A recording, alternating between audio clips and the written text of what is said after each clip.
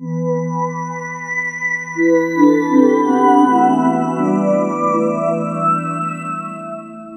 there, folks, and thank you for listening to the show. I'm Joanna. I'm Nate, and we are Stranger Than, a podcast discussing unsolved mysteries, weird occurrences, misunderstood phenomena, and creepy happenings. As always, the Stranger Than podcast logo art is brought to you by Cthulhu Art. The link is in the show notes. Lost cities. We are going to focus on 3 lost cities. We're going to talk about Atlantis, Lemuria, and El Dorado. So what should we do first? Let's start with Lemuria. Okay. And then we will go to El Dorado, and then we'll end on Atlantis. Madagascar is the only place that lemurs live. In the late 1800s, zoologist Philip Slater discovered fossils of lemurs in India. This led him to believe that there must have been a way, back in the day, that critters could have been in both of these areas. He suggested a land bridge, but others have put forth that this could have been a huge continent. He called this landmass Lemuria. Lemur, Lemuria. Yes, I see where you're going with this. Yep. It's also sometimes called Mu. Lemuria, Mu. Yeah, so just M-U. Mu. Yeah, yep. This idea was embraced by Ernst Heinrich Haeckel, who believed this is why they had not found remains of early man. They must have all originated on this lost continent. And since it was underwater, we couldn't get to it. Yeah. Okay. We, of course, now have found remains of early man in Africa. At this time, his ideas were considered sound. It should be said that science has not found any evidence of submerged continents in the area Lemuria is supposed to be. The ocean there is actually too deep for there to have been a continent underneath it. Because it's the Indian Ocean. Yes, or part of the Pacific Ocean, too. It kind of depends. Mm-hmm. It's possible that Lemuria was actually an archipelago and or subcontinents as opposed to a massive continent. That could much more easily be swallowed up by the ocean in a way that we may not be able to detect 12,000 years later. A subcontinent is bigger than an island, but smaller than a continent like Greenland. It may also differ significantly politically or be geographically isolated from an actual continent like India. An archipelago is a series of islands. Another thing about land submerging, it doesn't happen fast. Geological events are notoriously slow, so the chance of catching a people off guard with an event like a continent, or even an island, submerging is not very likely. And certainly not just overnight, not just suddenly like, bam, it's gone. Mm-hmm. The area that is this continent, or archipelago, or whatever, was vast. It was to have sat north of Australia, east of Madagascar, and south of India in that expansive ocean. So it's like just giant. Mm-hmm. Lemuria is supposed to be old as shit. Its habitation dates back to 4,500,000 BCE.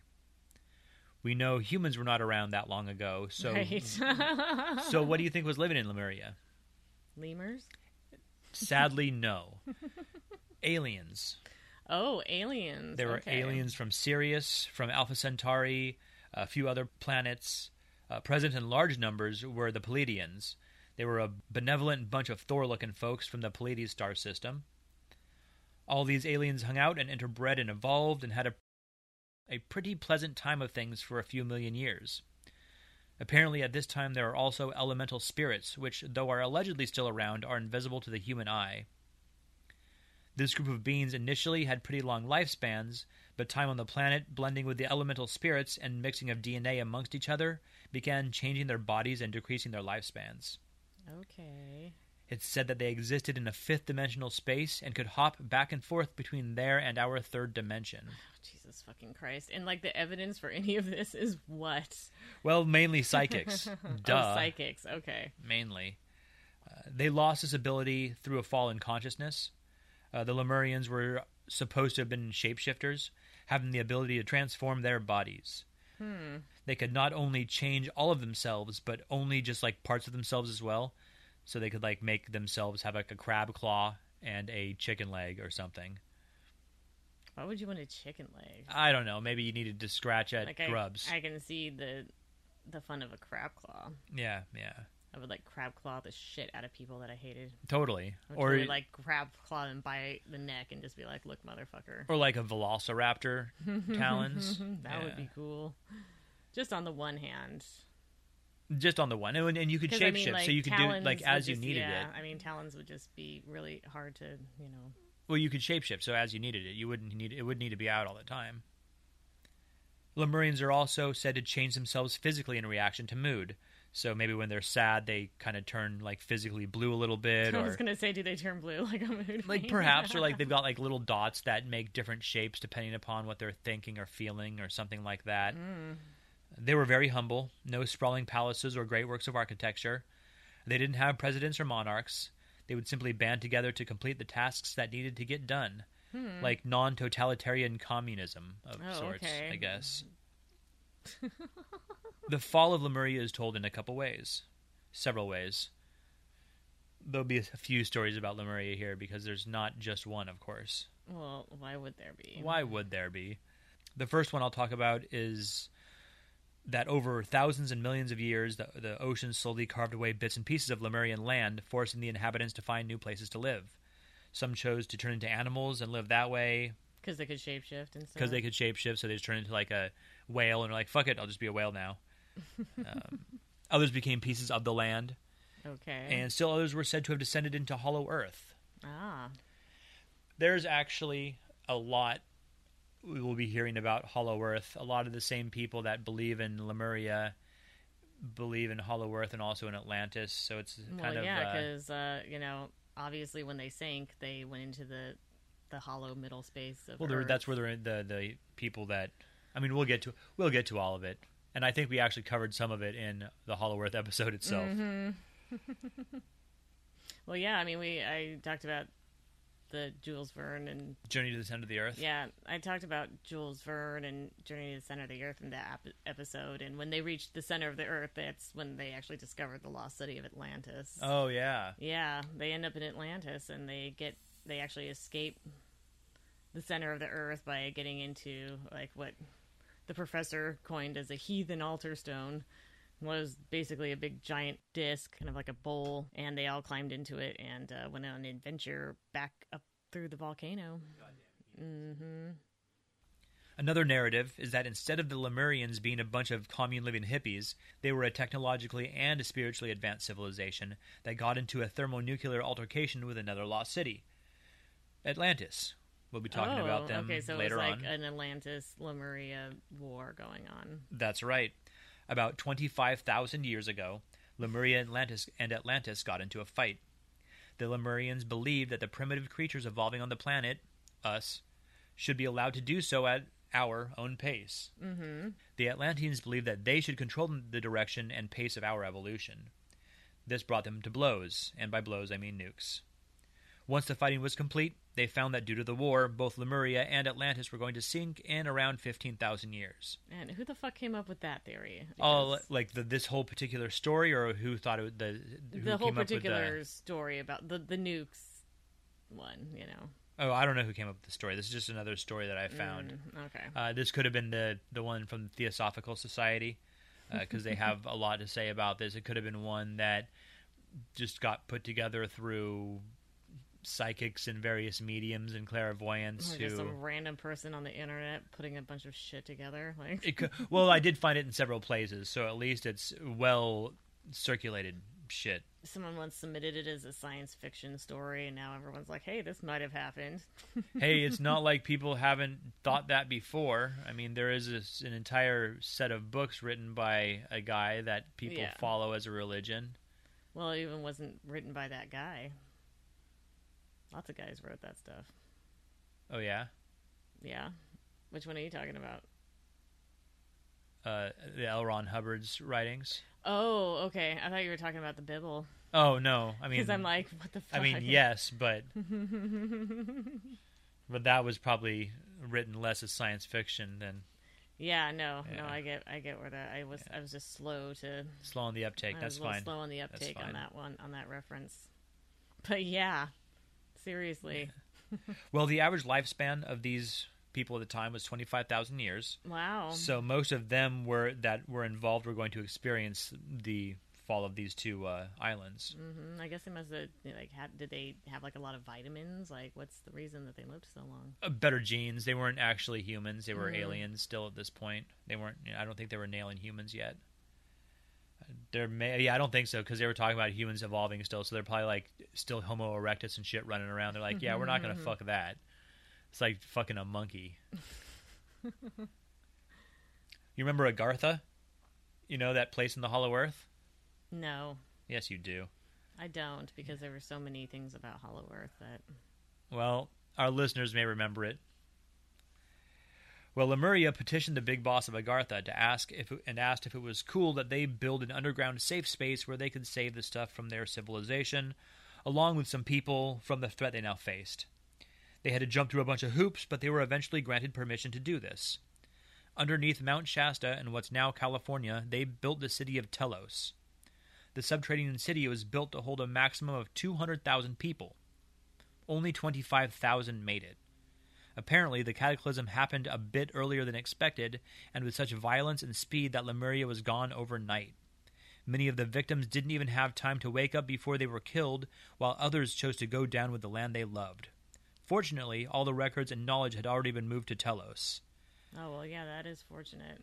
Have we found those records? We have not found Telos, but it's under Mount Shasta someplace.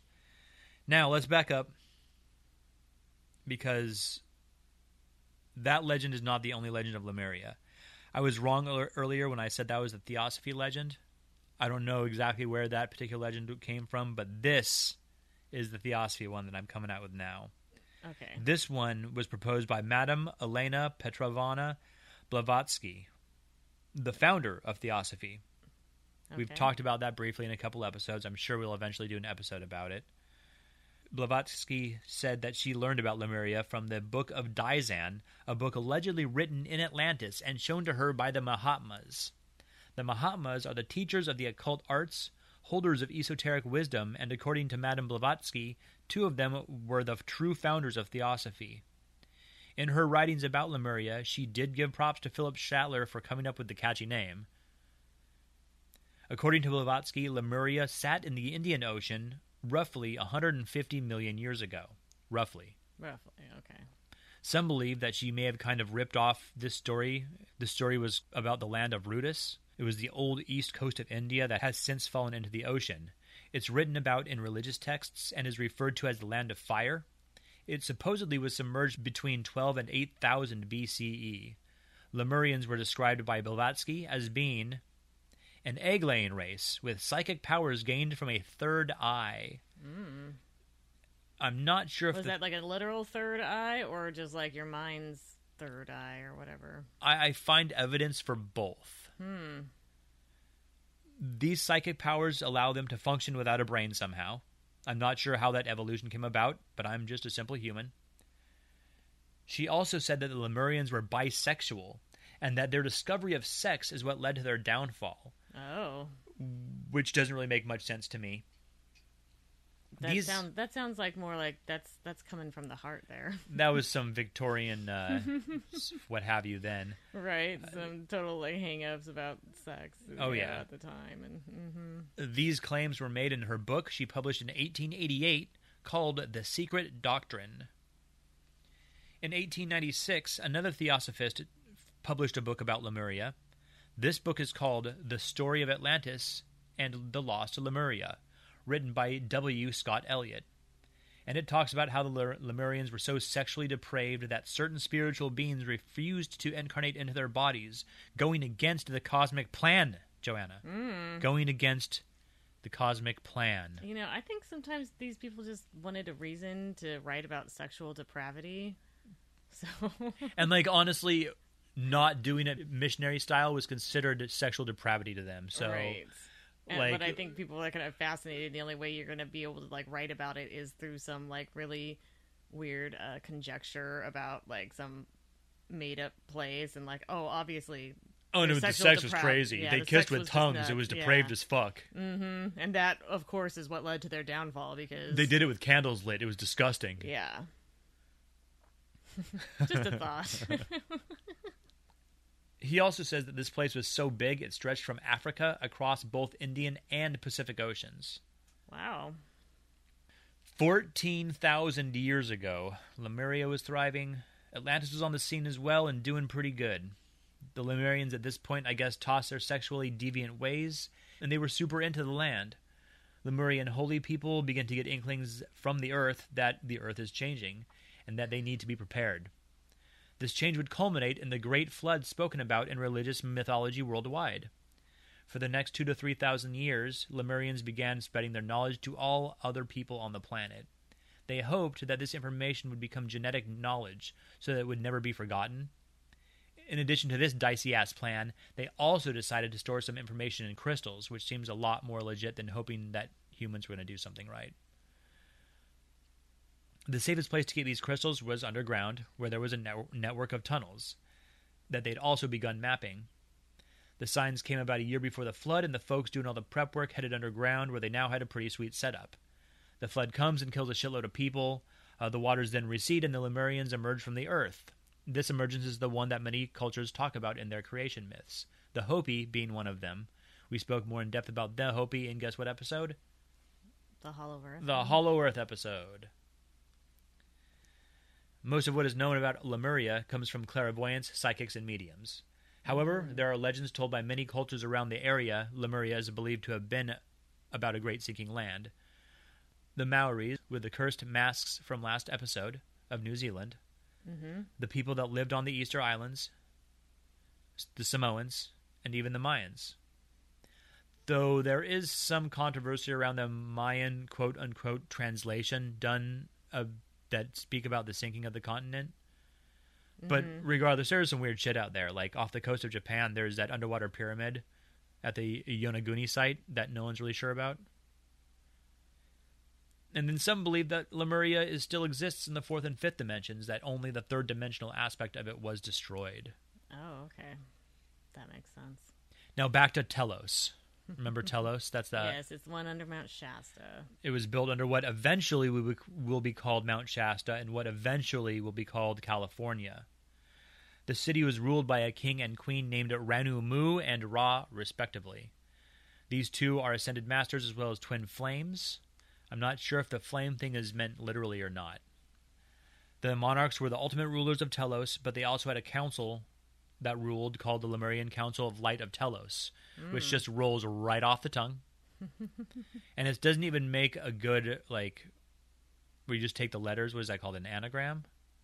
An acronym. Acronym. It doesn't even make a good acronym. LCOLOT. It's just not, yeah. Yeah, it should be more like the Fellowship of the Rings. I mean, that's a good... Or just the Council of Light. That would be just fine.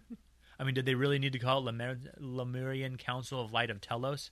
At any rate, doesn't matter. It was 6 men and 6 women.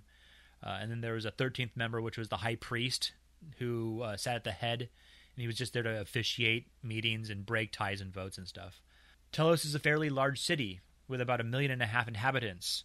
I'm not sure if they expanded it while down there to accommodate for the extra several hundreds of thousands of people or what, but we're just going to ignore that discrepancy. Oh yeah, that's the discrepancy. That's the one that we're just going to have to, because earlier have to take at face value. Well, 200,000 to 1.5 million is that's a lot. We're just going to gloss over that one. That's the one. Get you. Yeah. The city because up until that point, I was totally you were with buying, me. Like, you were everything. with me. You're like, dude, let's fucking go to Lemuria. Yeah. The city is split into 5 levels. Level 1 is where most of the residences are. Find temples and stores and public buildings. Just a regular city, basically. Level 2 is more residences, but also manufacturing and production. There's some schools down there for kids and adults, so colleges and shit. Do you think there's like appropriate signage? I think so. For like all these different levels. I think. Well, I don't know. They're pretty psychic. Like go to level 2. You probably just know because you're psychic. The 3rd level is where food is grown. 7 acres of hydroponic gardens. There's a few more hydroponic gardens in the level below, but all of this produces enough food in both amount and variety to keep everyone fed and happy. So that's great. There's also some manufacturing plants down in level 4. There's also some parks and fountains. And then the 5th level is just wilderness. There's some animals, all herbivores, because they don't want any... Nothing that'll like kill you and eat you? No meat eating is going on here. They're too enlightened for that, huh? That's true. And some of them of the animals that live there are also extinct on the surface. The city, as you've also probably guessed, is highly advanced technologically. They have electromagnetic elevators and subway trains that can reach speeds of 3,000 miles per hour, 4,828 kilometers an hour. Oh my god, I cannot even believe he did that. Yeah, I know. So out of character. These trains connect Telos to other underground cities, of which apparently there's over 100. The group of cities is known as the Agarthan Network, and its government is seated in Shambhala. There's this thing called the Confederation of Planets, of which the Lemurians are a part of. I suppose it's like NAFTA or the European Union. I don't know. I was thinking it was like, Star Trek. Something like that. Don't they have a confederation of planets? I think they just have a federation of planets, right? Yeah, maybe that's it. Yeah. The Lemurians want to come back to the surface. Not only do they want to do it, but they are actually planning on how to. They call these plans the Emergence and the Ascension. For such enlightened, smart, technologically advanced people, I'm surprised that they just haven't made that happen. Well, or do they supposedly make that happen? Well, here's the deal: is that are they walking amongst us now? They want to come up. They want to like basically pop up from underground and be like, "Hey, we're here." But they also that's the emergence, obviously. But the ascension is they're getting us to ascend to the fifth dimension, and that's what they call the ascension. So they want to do it in a way where we're not freaking out. So we'll accept their teachings, and they'll be able to make us help us to ascend spiritually, and everyone will be all like cool and stuff, I guess. Well, I guess no matter how smart and advanced and enlightened you are, there's just no easy way to make human beings do stuff. Yeah, you're not wrong. You're not wrong. And so that is what I've got on Lemuria.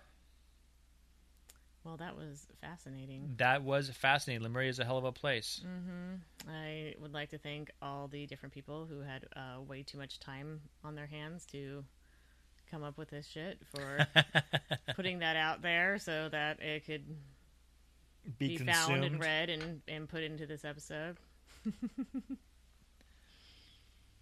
There's tons of books and shit on Lemuria and Atlantis. It's amazing. It's amazing. It's amazing how many works of fiction are out there. It's absolutely amazing. And they all have they're just like, no, this is how it's working out. Mm-hmm. So tell us a little bit about El Dorado. Actually, tell us a lot about El Dorado. I'm supposed to tell you a lot about El Dorado? Tell us what you got. So El Dorado basically translates to the Gilded One. Apparently the legend began with the Spanish explorers, is how they were often referenced as. But, I would call them more like invaders. Conquistadors? Pillagers. Well, I think there was like explorers, but then conquistadors. Oh, it was a different thing. Yeah, because, or maybe that it was just kind of going on at the same time. Right. I think because most of the explorers were looking for gold and didn't mind exploiting and killing natives in order to get it. Well, I think the conquistadors kind of came after that because they heard about all the gold back there, and so then they're like, okay, well, I'm gonna make my fortune going out there too, and also killing the natives and robbing, Catholicism. Yeah, killing the natives, converting them, and robbing them of all their gold. That was like the general thing that happened. But they saved their souls, Joanna. Yeah, right. Okay. The legend of El Dorado, I guess, started with natives telling the Spanish about a tribe that was located in the Andes, whose chief, upon becoming chief, every time there's a new chief, they would have a ceremony, and they would literally like paint his body in gold dust. They would also go down to a lake Guadavita, and throw gold into it to like appease the gods or what have you. And when all the conquistadors and explorers and / exploiters and killers were going down there, I mean, they did find a shitload of gold. So I think at one point the story evolved to where not only is there this tribe out there that throws gold into the lake and has a chief who gets painted in gold, but also their entire fucking city must be made out of gold, because there must be some sort of source within the interior of the jungles that must have all this gold? Like, because where does all this other gold come from that they've already found? Right. Well, I mean, if you've got that much gold kicking around, you're just tossing gold into the river. Into the lake. Right. I So can there must see, be this one central place that just has they just don't care about this shit. that they just haven't found that has that is like the mother lode of gold. That started what became one of many searches for the lost city. And to date, we have not found El Dorado or the lost city of gold. There are a couple of famous people, though, who tried unsuccessfully to find it. The first of which was, well, not the first, but the first one I'm going to just talk about would be Sir Walter Raleigh. Oh, we know him. Yeah. And he made 2 unsuccessful attempts to find El Dorado. So on his second trip, his son Wat was killed in a battle with the Spanish, because the Spanish were also down there around the same time. Right, and they weren't really getting along very well. Right, they didn't get along, and they were also looking for gold in the golden cities, and exploiting people, killing people, what have you. So they had a little disagreement, and his son ends up dead. And the guy that was with Walter Raleigh's son when he died came back and told him the news, and basically Raleigh accused him of abandoning his son and betraying him because he was alive and his son was dead. So obviously this guy fucked up somehow. Right. And this guy freaked out Clearly. so bad that he actually went into his quarters and killed himself. Oh, Jesus. Yeah. And then Sir Walter Raleigh returns to England, where he is then beheaded by King James. Because King James was pissed. I think there's probably more than one factor with that, but the one that was named was that Raleigh had disobeyed his orders by getting in conflict with the Spanish, which they were told not to do. It's you can go down there, but do not be Don't be starting fucking shit with the Spanish. Yeah, don't be starting up shit with the Spanish. I don't want to deal with that fucking shit. And What did he do? what did he do? Exactly what he was told not to. Yep. God damn it. Yeah. So That's Raleigh. he ended up losing his head. So another notable one is Lieutenant Colonel Percy Fawcett. Yeah, that was the guy that they made the actual movie after, right? Right. Or The Lost City of Z. Mm-hmm. Didn't like that movie. I liked it some, but not as much as I thought I would. Yeah, it never really had any sort of climax. It was unfortunate. It was one of those ones where the previews were really excellent for it. And you're just oh shit, this is gonna be so cool. But yeah, it was. Yeah, there was a really cool piranha eating. That's scene. true. Yeah, that was pretty cool. But I was not and really Charlie impressed. Hunnam is hot, so that doesn't appeal to me so much. So. Yeah, well, so I mean, anything that he's in, I'm just gonna be okay. You're I just can going I can for it. enjoy myself somehow, some way, just by just by looking at him. So, Lieutenant Colonel Percival Fawcett was an explorer. He was a very successful surveyor and was a veteran of World War I. So in 1925, he, along with his son Jack, who was 21 at the time, and Jack's friend Raleigh Rimmel, set off to find a city, and he called the city Z or Z. And all three were never seen again. They probably called it Z because they were British. Yeah, that's we'll call it Z because because we're not British. We're American, and so we call it Z. I think we're the only ones that call it Z. Probably. That's okay. That's all right. Fawcett had successfully surveyed a lot of remote areas previous to this expedition, so he knew a lot about what he was doing. He surveyed a lot of the jungle that had bordered Brazil and Bolivia.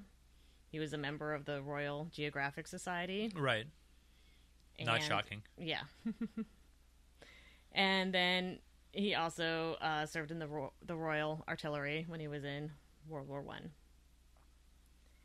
And he just started becoming obsessed, after his many expeditions out in the jungle. He became obsessed with the idea that there was a lost city out there somewhere in the Amazon, and he really, really wanted to find it. And I think his idea was kind of that this was probably the city that people were thinking of when they were searching for El Dorado. Like, he didn't really believe that there was like a big city made out of gold. Right. It was more just like, I want to find the ruins of the city that probably inspired all the stories. Exactly. Yeah. Exactly. So it was more because he wanted to find it, because he didn't believe all the hype. He was Right. going for what the actual was there, like what it was based on. Mm-hmm, Yeah.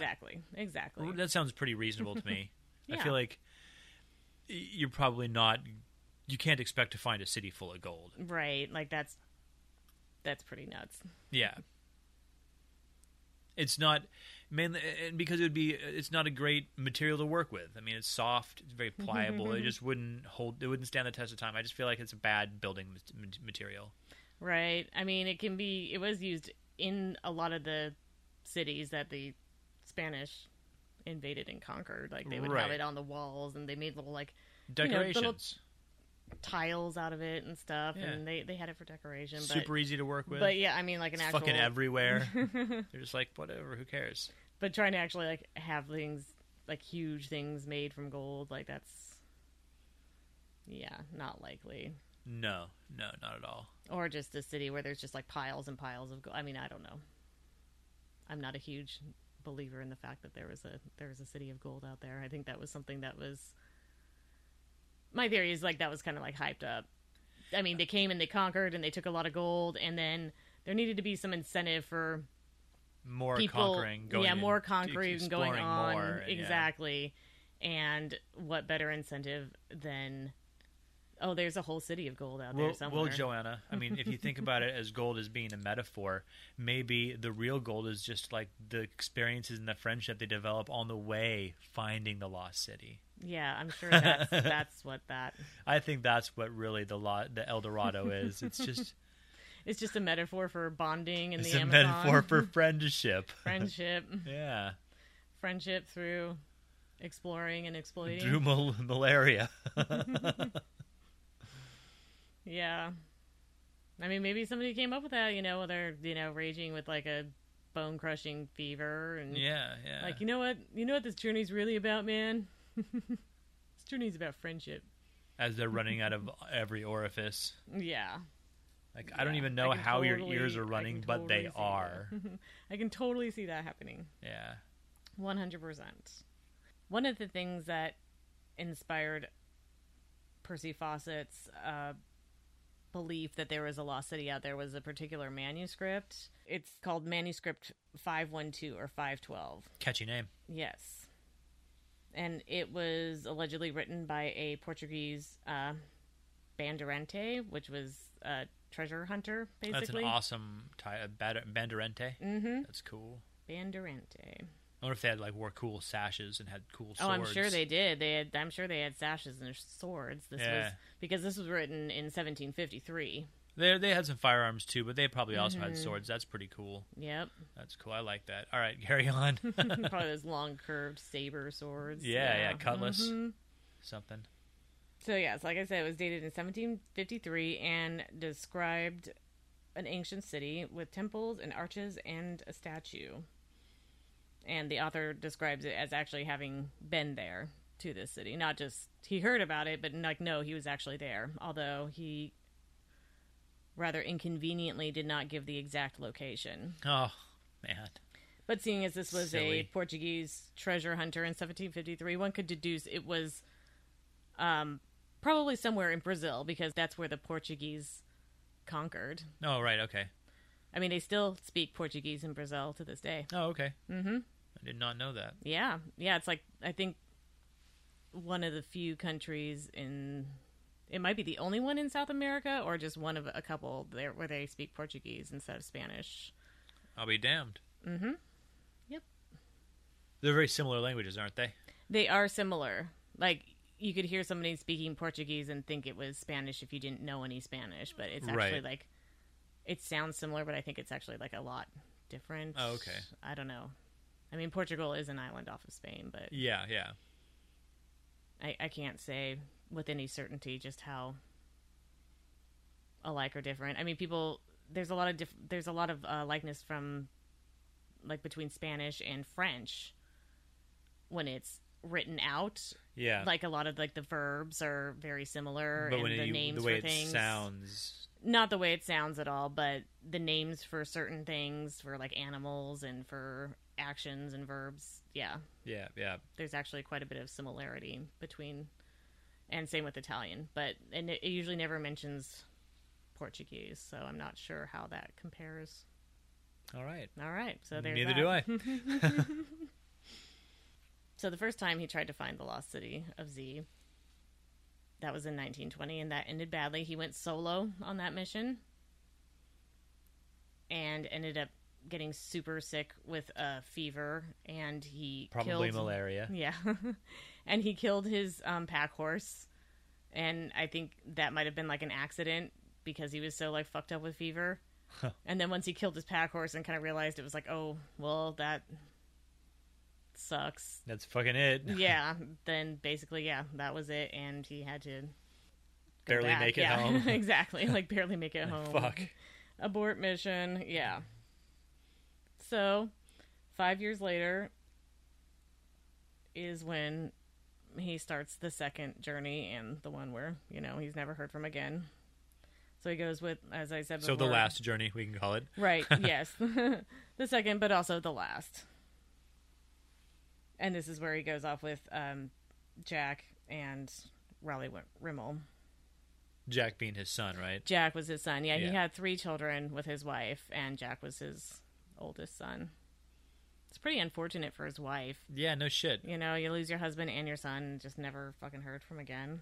Like, we're going to just, like, don't worry about us. We're just going to go into the unexplored areas, like thousands of miles away, and it's like the 1920s. Yeah. And so airplanes are barely a thing. Oh, yeah. I mean, I guess they're pretty in there, but they're barely safe. Certainly not probably being used as a method to locate people. No, probably not. Mm-mm. Maybe, depending on the situation. I guess. Probably not that particular situation, since there's not. I doubt there's very many places within airplane range that they could actually just fly over. Yeah, and get look. to. Yeah, because even when different pilots have circumnavigated the globe, they didn't do it in the air the whole time. They did it in separate legs. They'd land someplace and probably like pee and get some food and get refuel and all that kind of stuff. Yeah, I mean, I don't think there's a plane even now that could circumnavigate the globe without making any stops. I don't know. I'm pretty sure not. That would be like a lot of fuel. It's a lot of fuel. It is a lot of fuel, and it's like too heavy. Maybe you're probably right. Yeah. Because I just feel like if there was a way, like there would be like super rich people doing it. Yeah. Somebody would be doing it, or would have done it. So the journey starts on April 20th, 1925.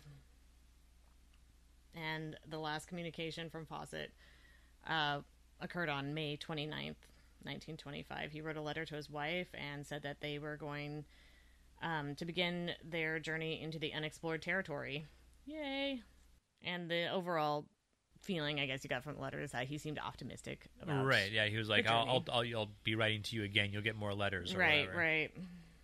And the letter was sent from a place called Dead Horse Camp, so it was a place, Percy had been before in his original Is that where his journey, horse had and died? that's where his horse died. That's why he called it Dead Horse Camp. That was the area known as Dead Horse Camp. I guess he was either just, like, feeling spunky or feeling kind of down. Maybe he was just kind of like, this is just the best name for it. I'm going to call it Dead Horse Camp because that's just what fucking happened it is. Here. He's a realist. Yeah. This is where a horse died, so... So, yeah, that was the very last communication. From that point on, they were basically never seen or heard from again. Huh. It's generally accepted that they met with a violent death, at the hands of some hostile natives. Right. There's two kind of theories. The Kalapalos tribe were the last to actually see them. They did have a story of 3 white men who came to the village. Now, one goes that they had lost their, I guess maybe the tradition was that you gave the natives gifts when you encountered them in hopes that they would not, like, Kill the shit out of you? kill the shit out of you. Yeah. So, somehow, like, before encountering the Kalapalos, they had lost the gifts that they were intending to give them. Oh. And so they kind of came to them empty-handed, Just like, and they were not cool with that, and they murdered them. And the story went that they dumped the bodies of his son and his son's friends into the river, but then they buried Percy because he was, you know, older and stuff, so they gave him, like, a proper burial. Interesting. Mm-hmm.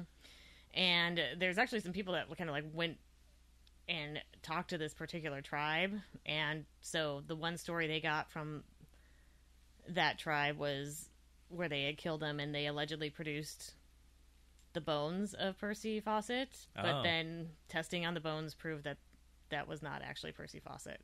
Just some bones. Yeah, and so then some other dude goes out there and talks to these same natives, and they give a different account. They said that they did come to the village, but they stayed for a while in the village, that they were ill, suffering from, you know, who knows the fuck what. Probably you pick up out malaria. there. Fucking everything. Yeah, and that eventually... Dysentery. Fucking God. Yeah, that eventually they did move on after staying there for a little while to continue their journey, but that the Kalapalos had tried to talk them out of it because they said that, you know, kind of beyond them were several other very hostile tribes that would probably kill them. Right, like, you guys are going to go that way and you're going to die. And, yeah, exactly. And that for 5 days they saw smoke coming from what was probably their campfire Yeah. at night for 5 days straight, and then nothing. And so their assumption was is that one of these other tribes killed them. Right.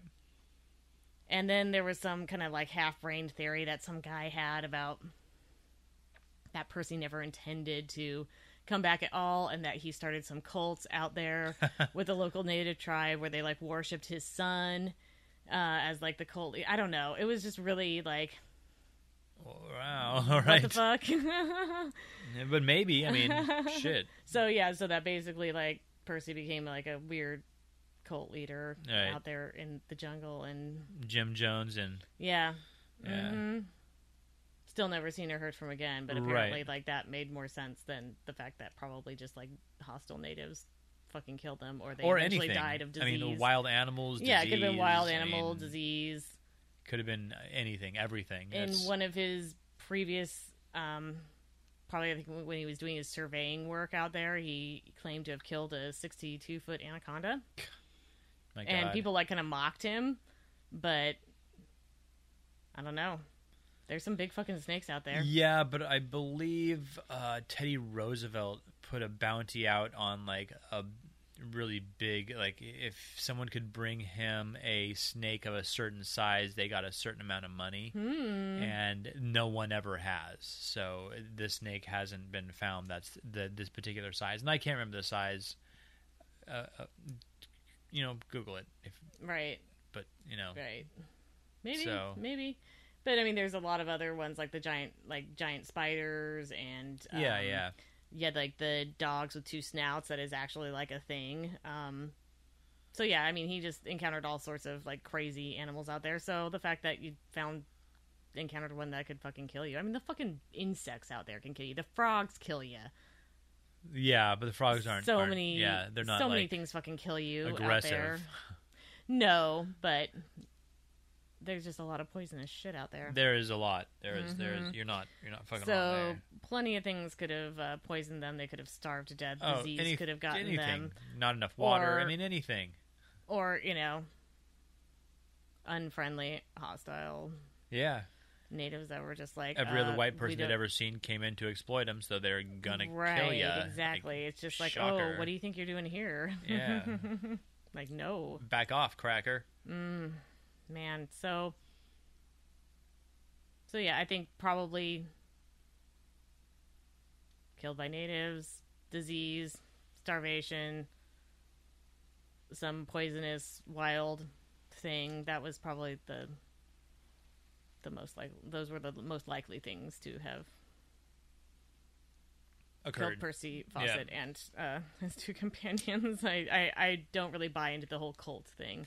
Yeah, I mean, maybe if they actually had some goods with them that they could have bribed these folks with, but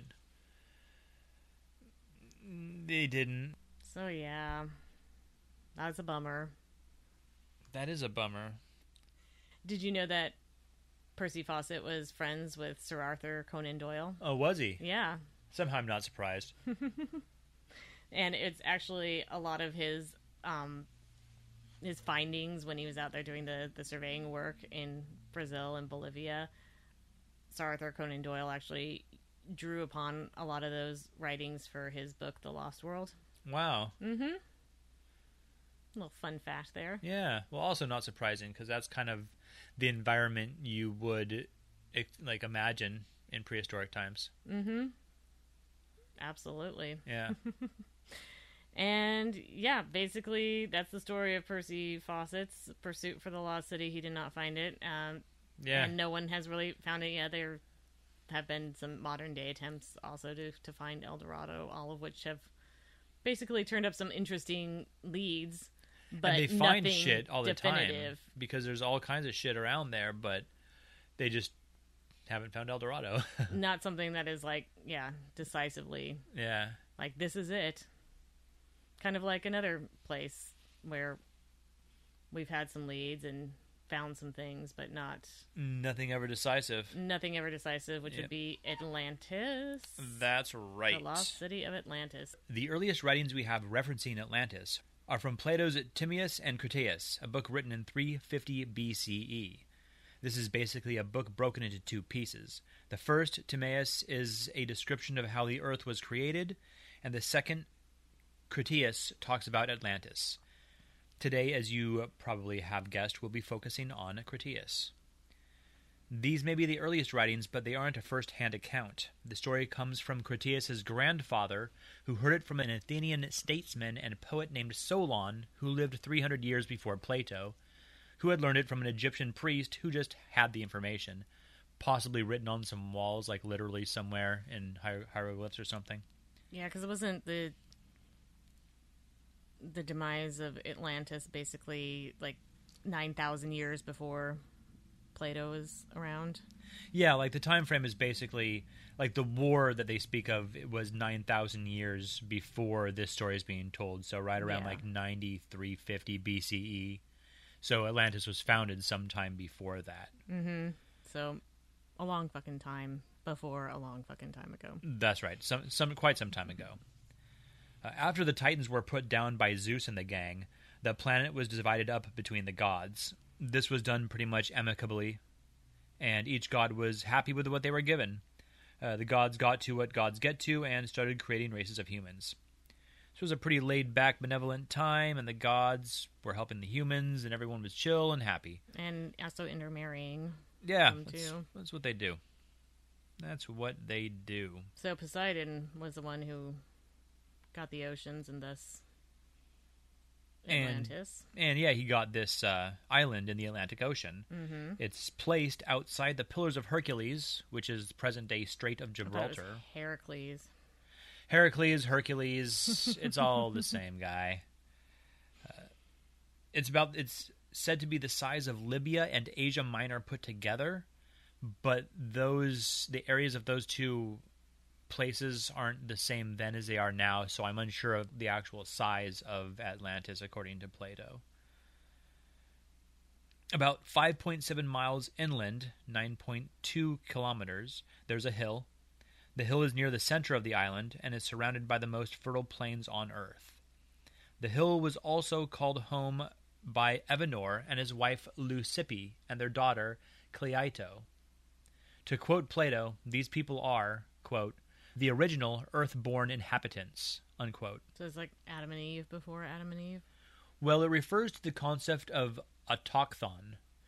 This can mean that they were either literally born from the land, like they were created from the land, or they're the original inhabitants of the land. So the Native Americans would have been this concept, because they were the original inhabitants of the land before white people came and fucked everything up.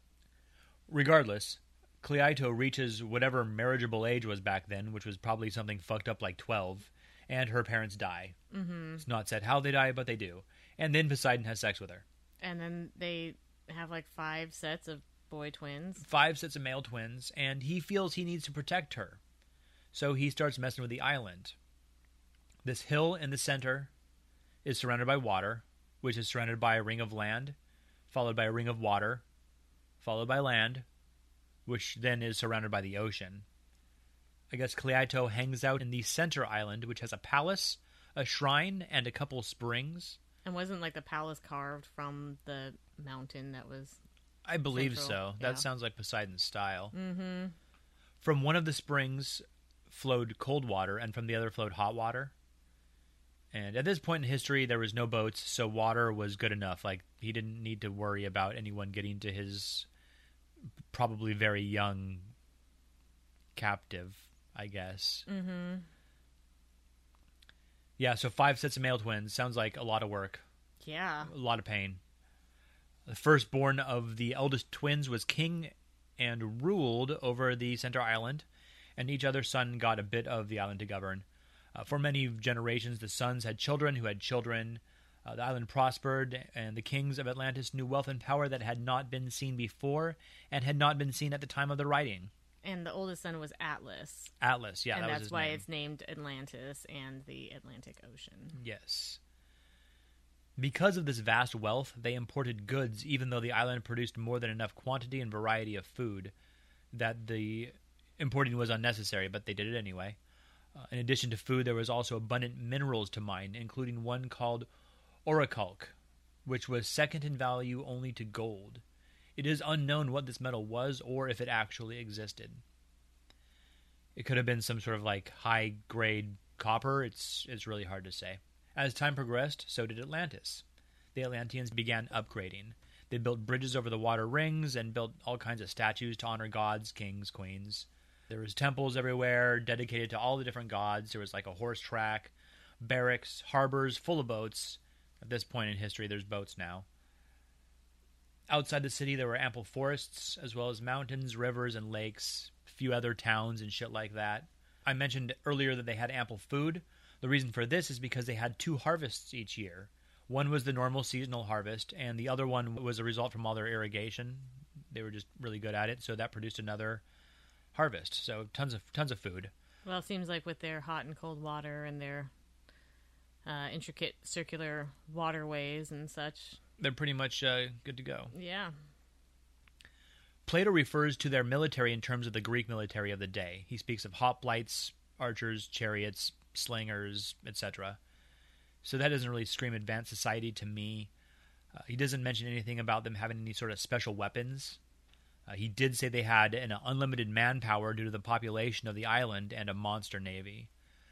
There was like tens of thousands of each of the different kinds of troops, so they had just a shitload of troops. But again, he didn't say anything about like flying things. It's just he referred to them as in the military terms of the day. So flying things? Like, why would there be flying things? Well, an advanced society would make flying craft. And so if Atlantis was like super advanced, they would, you'd expect that they would have flying craft as well. Right. And so if that was the case, then Plato would be like, yeah, and they had like machines that flew in the air or like something, but he didn't mention anything about that. No, he didn't mention anything about that, probably because that was just a really modern concept. So they weren't that advanced, is what I'm saying. Well, yeah, it just would be odd. I would think it would be odd to come across something like that in any. That would be fucking crazy. Time. That would blow our minds to come across an ancient flying machine right. that we found out worked. Or just the idea of it, because that's just something that's so... that would be like Plato writing about television, like they have television. Well, no, and because if television. But if he saw television, I mean, he would be a box with pictures on it. Now, if he saw something, he'd be like a chariot in the sky, or...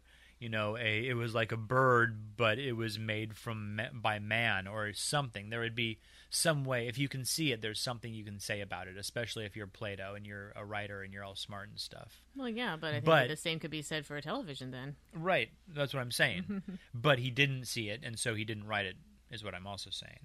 The reason that Atlantis fell, according to Critias, is because throughout the ages, the descendants of the original kings kept mixing their blood with humans until it became so diluted they could no longer rule with moderation and got super power hungry like, humans do. Right. Greed is a big flaw of the human condition. This is when they launched their navy and started taking shit over.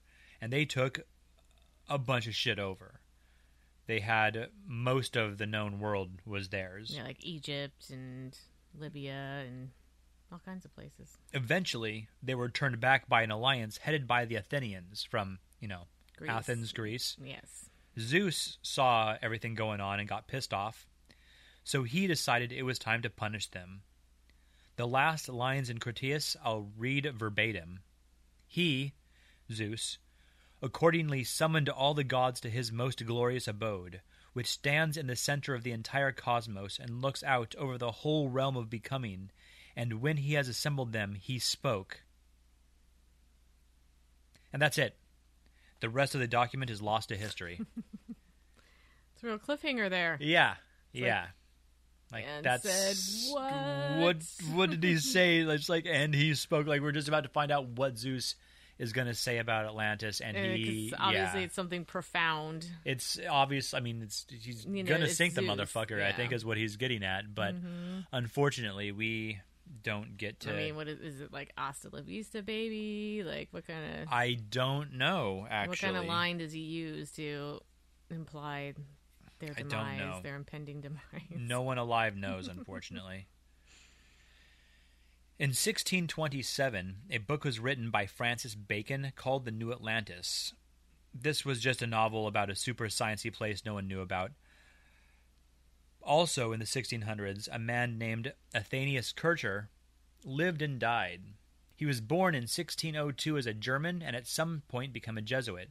The Jesuits are a kind of Catholic that since their creation has been a bit of a controversial bunch. Mm-hmm. That may be one that we talk about in a later episode as well, because it's pretty interesting. Yeah, it is. Some sources say that Kirchner was the first person to seriously look into Atlantis.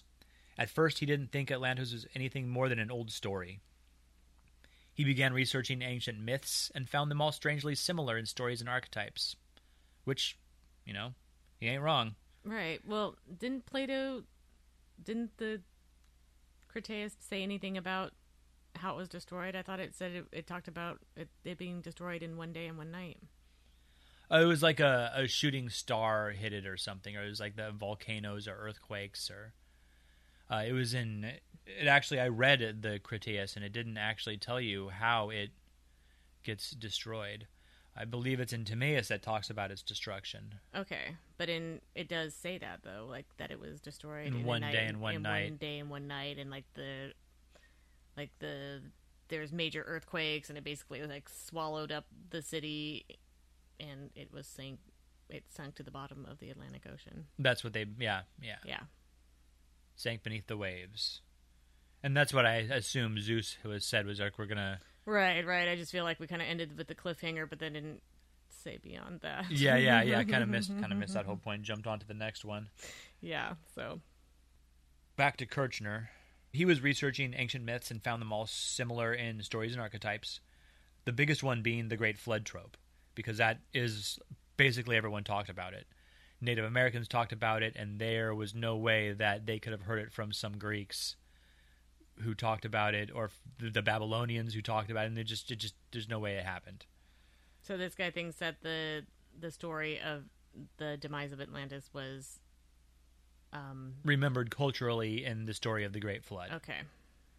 That due to, because of the earthquakes and the sinking of it and the tsunamis that came, that it in fact flooded everything, and then, that's where this story's come from. Mm-hmm. He thought that this was the older parent civilization that taught these other cultures their traditions as well. Just some of the other random, like how there's pyramids all over the earth and that sort of thing. Eventually, Kirchner found himself in the Vatican Library looking through a shitload of books. His area of focus was documents from Imperial Rome, and he found something. It was an old but well-preserved leather map. This map showed an island with the words Infula Atlantis written on it. It was somehow revealed that this map was from the 1st century CE Egypt and had been brought to Rome. Kirchner copied the map and included it in a book he published in 1665 called Mundus Subterraneus, translated as The Subterranean World. Apparently, the original map disappeared after 1680, but Kirchner's copy remains. Interesting. Like, no, I really did copy it from this other. It's still, pretty old. It is not pretty as old old. as the 1st century on leather, but... Yeah. And who knows? I mean, he was down in the Vatican Library. Maybe the Vatican took it. They're like, nah, we got to squash this Atlantis talk. It's like, wait a second, what the fuck is this? Yeah. Burn it immediately. Or no, just keep it in with the rest of the stuff. Toss it with all of Jesus' foreskins we got down here. Otis Rudbeck, a Swedish Renaissance man and contemporary of Kirchner, also believed that Atlantis existed. He started writing a book in 1679 called Atlantica, which he would work on until his death in 1702. This is a 4-volume doorstop set of books tracing Atlantean culture to Norse myths. His research says that around 24 to 2200 BCE, Atlanteans came to Sweden and showed the locals how to do stuff, specifically shipbuilding, and other things that would lead to the Viking Age, which would range from the 9th to the 12th centuries CE. Interestingly, the earliest known Bronze Age settlements date to around 24 to 2200 BCE in the area Uppsala, where Rudbeck claimed the Atlanteans arrived. In 1882, Ignatius L. Donnelly, remember him? No. Former U.S. congressman. Wrote a book called Atlantis, the Antediluvian World. Okay, yeah, now I know. Yeah. I think Donnelly was the only thing that I remembered. Yeah, this is another guy from the Hollow Earth episode. This is a book that really brought Atlantis into popular culture, and a lot of people base the ideas in this book on what they see as truth today. According to Theosophists... Like, the Atlantic Ocean was only a couple 100 feet deep. Right. According to Theosophists, Atlantis did not all sink at one time, but in stages. The last island was swallowed by the waves in 9564 BCE. It's believed that this was also what caused the Great Flood that damn near every culture on Earth has talked about. This followed the fall of Lemuria by about 200 years. There's a bunch of different ideas here. And they kind of all follow the same thing, and they're all in roughly the same areas. Right. The Atlantean people were quite advanced. They were very adept healers, harnessing crystals and light to fix all manner of ailments. Oh, they used crystals. Yeah. Oh, how enlightened of them. Lose a hand? No problem.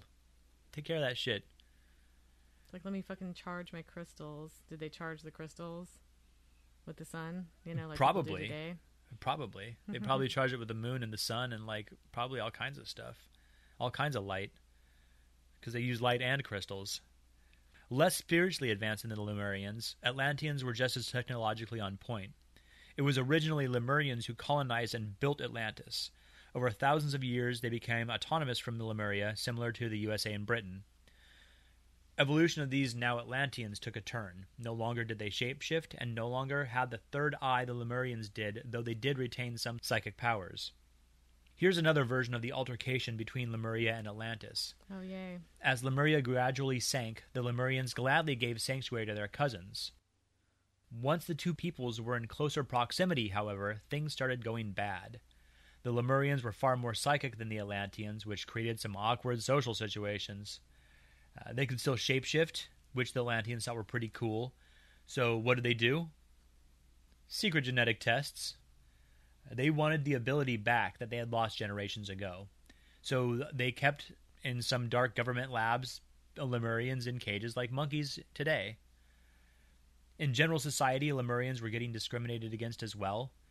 They were sometimes forcibly given corrective surgeries, so they more closely resembled the Atlanteans. They also were, some vowed to not use their psychic abilities, and some had them somehow disabled. In this legend, there is not a war, no retribution by the gods, simply a series of volcanic eruptions that over time destroy the Atlantean continent as they're doing all these human rights violations to the Lemurians. There are a few events similar to the sinking of Atlantis that we know happened. Right around 5600 BCE, the Mediterranean Sea overflowed, its water busting through the Bosporus. This flooded salt water into the Black Sea, which at the time was about half its current size. In under a year, hundreds of feet of salt water caused the locals to run for higher ground. It's likely this also fucked up the flora due to all the salt. Yes, well, that would make a difference. That would fuck some shit up. Water salinity is very important. Yes. The Minoans are believed to be the first great European civilization. They lived on Crete and Santorini. At the time, it was called Thera. Right. So I thought Santorini encompasses both islands. That's possible. Yeah, Crete and Thera. That is quite possible.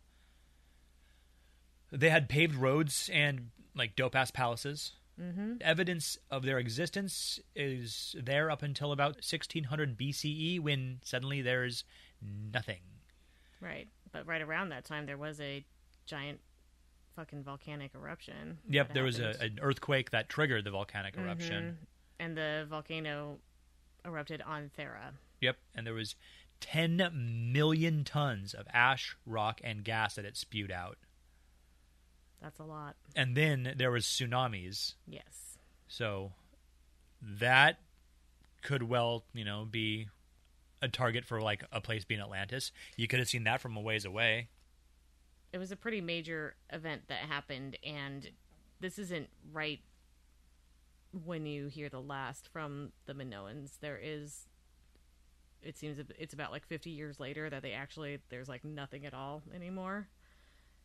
But the tsunami and the volcanic eruption and all that, it's thought would have left them in a weakened state and left them open to attack by the Greeks. Right, or by literally anybody at that point, right, probably. Right. I mean, it was probably a pretty disheartening time, to say the least. Oh, yeah, I'm sure. We'll call it disheartening. Mm-hmm.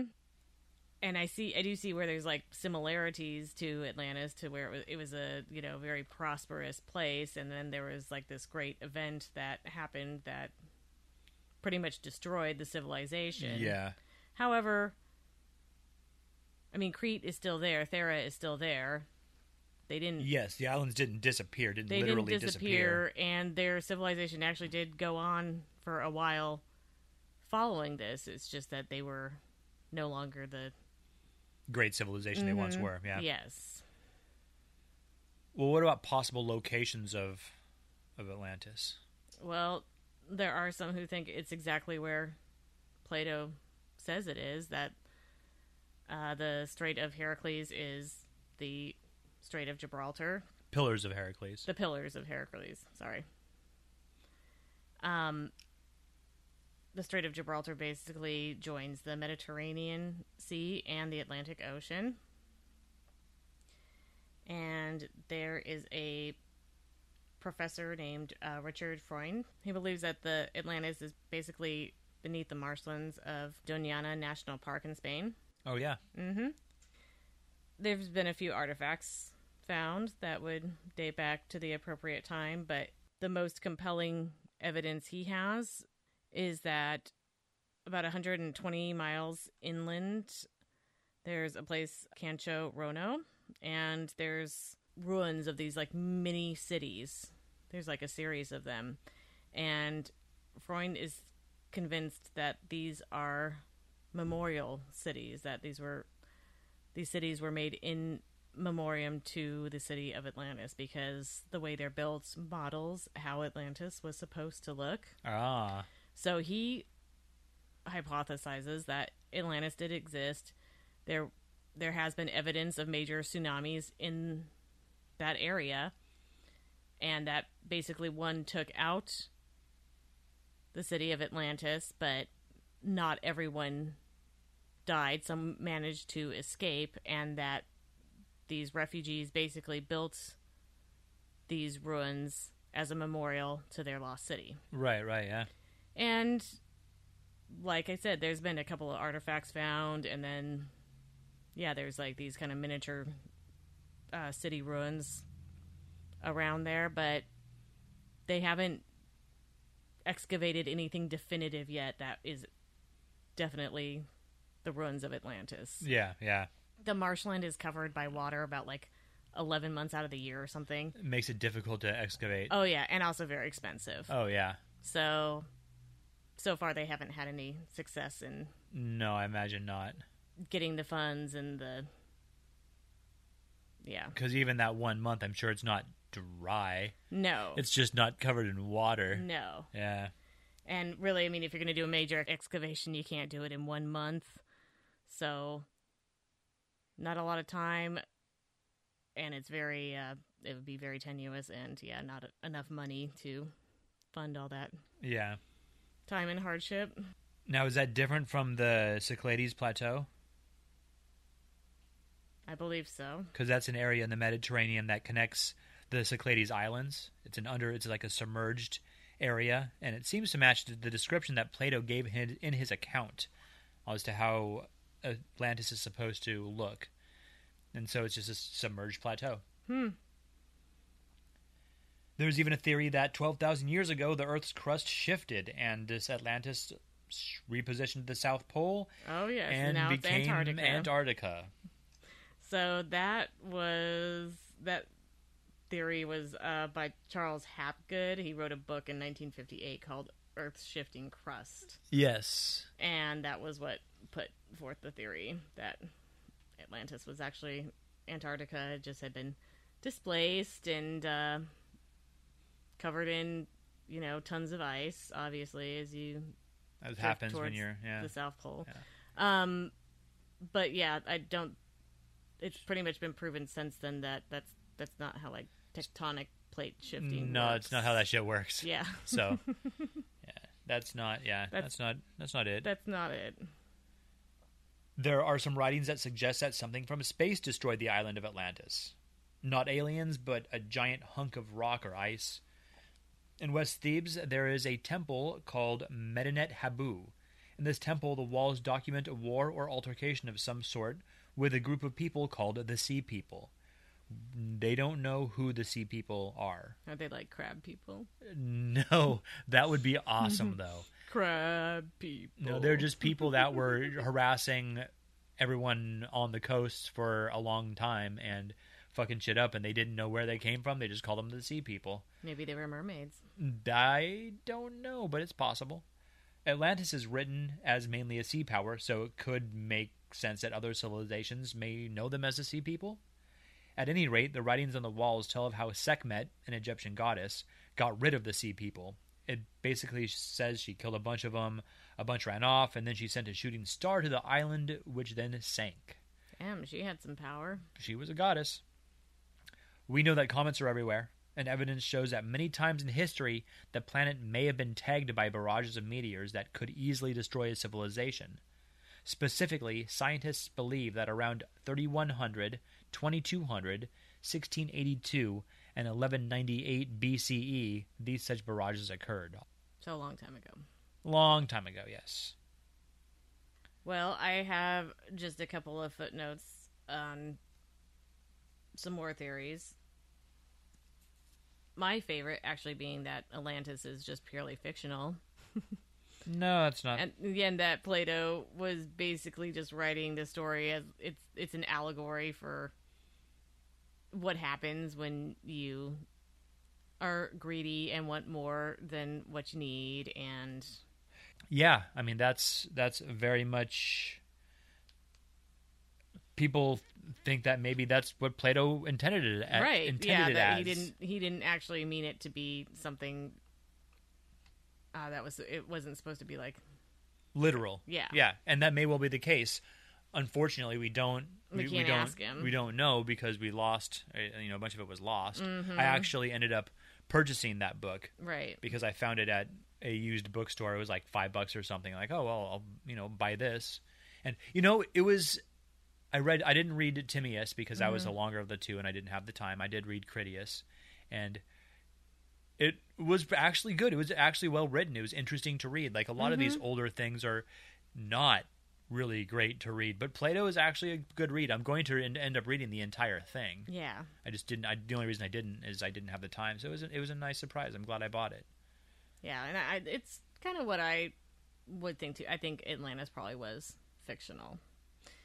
But that's not to say that cities that were once thought to be fictional actually did exist. Troy was one of those. Homer's The Iliad is where you read about the legendary city of Troy. Right, which everyone's always trying to nail down. People are always trying to nail down the location of the Garden of Eden, which, though not a city, is pretty close to a city, you know. But Troy was actually found in 1870. Oh, did they actually find Troy? Yeah, so a guy, Heinrich Schliemann, found the lost city of Troy. Well, he basically read Homer's Iliad as he just quite literally looked for the landmarks and actually uncovered it, and there's pretty solid proof that this was actually Troy. Crazy that he found. But up until that point, anybody out there looking for the lost city of Troy, it was basically looking for Atlantis. It's just that's just a made up place by some Greek guy, and or just some bullshit. Yeah, right. That wasn't a real place. When actually it was. So there is that. Or imagine when they actually did find Pompeii, and they suddenly is this city that they didn't know was there, and there's what the fuck is this? Right. Although Pompeii, I'm gonna say that was a lost city, but I don't know that there was a lot of legends about it or things written about it. Oh no, it was completely forgotten about. Yeah, it was just some fucking city in Italy that was forgotten about. Right. A lot of the cities around got hit with the volcano too, but Pompeii was completely decimated by it. Yeah. And then there's another interesting fact. Did you know that in the Baltic Sea there is a Swedish Atlantis? Oh, is there? Yes. So in 2009, some underwater archaeologists found some fishing net that was dated back to be carbon dated to be about 9,000 years old. Oh, damn. Yeah. So that's old as fuck. Mm-hmm. So they're thinking fast forward Atlantis. a few years, and they've been doing some excavating and have now uncovered what is thought to be a complete Mesolithic fishing village. I'll be damned. And some sources say 9,000 years. Another couple said 11,000 years old. Wait, so where is this again? It's in the Baltic Sea. In the Baltic Sea? So what if the Baltic Sea anomaly was actually a craft that they used back in the day in Atlantis sort of thing, and they just it crashed and no one found it until recently? Huh.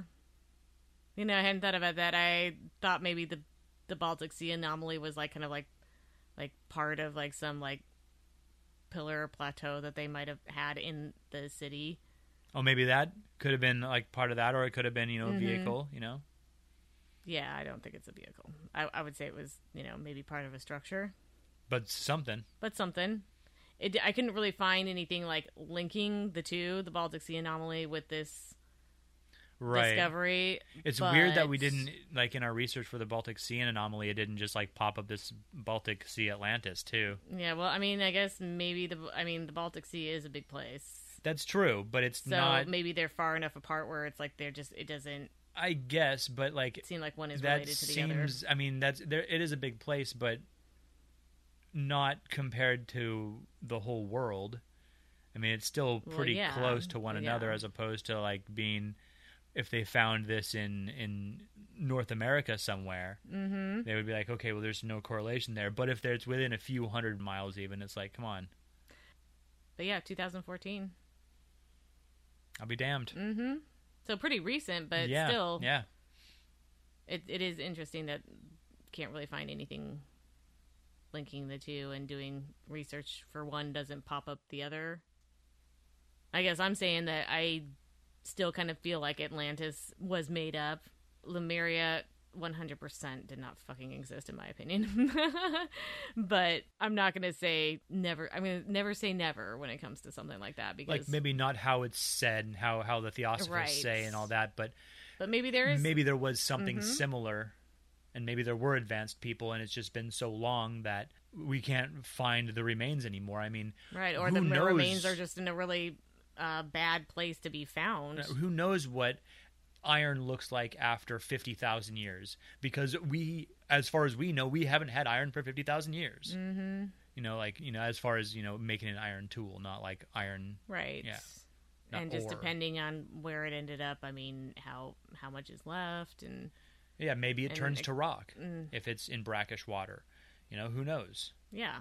So I'm not going to say never as far as Atlantis goes. There might yet be something discovered that would link it to the city that Plato referenced, but it's too bad we don't have the rest of that damn book. Yeah. Well, I think that's it for Lost Cities.